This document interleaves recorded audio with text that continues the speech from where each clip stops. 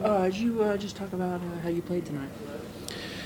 Yeah, I mean, obviously you want to win. You want to win every game, and Golden State, credit to them, they came out and played very well. And Stephen Curry, obviously, got them over the line in the end. But I think, personally, as a team, we were aggressive. We played tough. Obviously, with bodies down, we had to come out and make the most of the opportunities, and guys got a chance to play. So, in the end, it is what it is, and it was a good chance for guys to step in and have a go.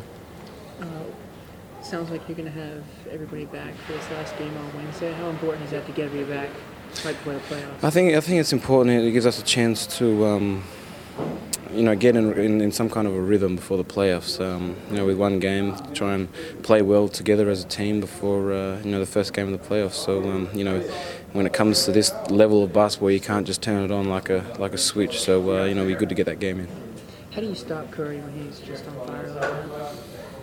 Yeah, we saw it tonight. It is tough, but I think it's all to do with team defense. Everyone locking in, because once he gets you individually, he's really tough to guard. He can do it all. So everyone's got to be on the same page with defense. But like I said, he's very tough, and he'll do work in the playoffs, I think. Thank you so much.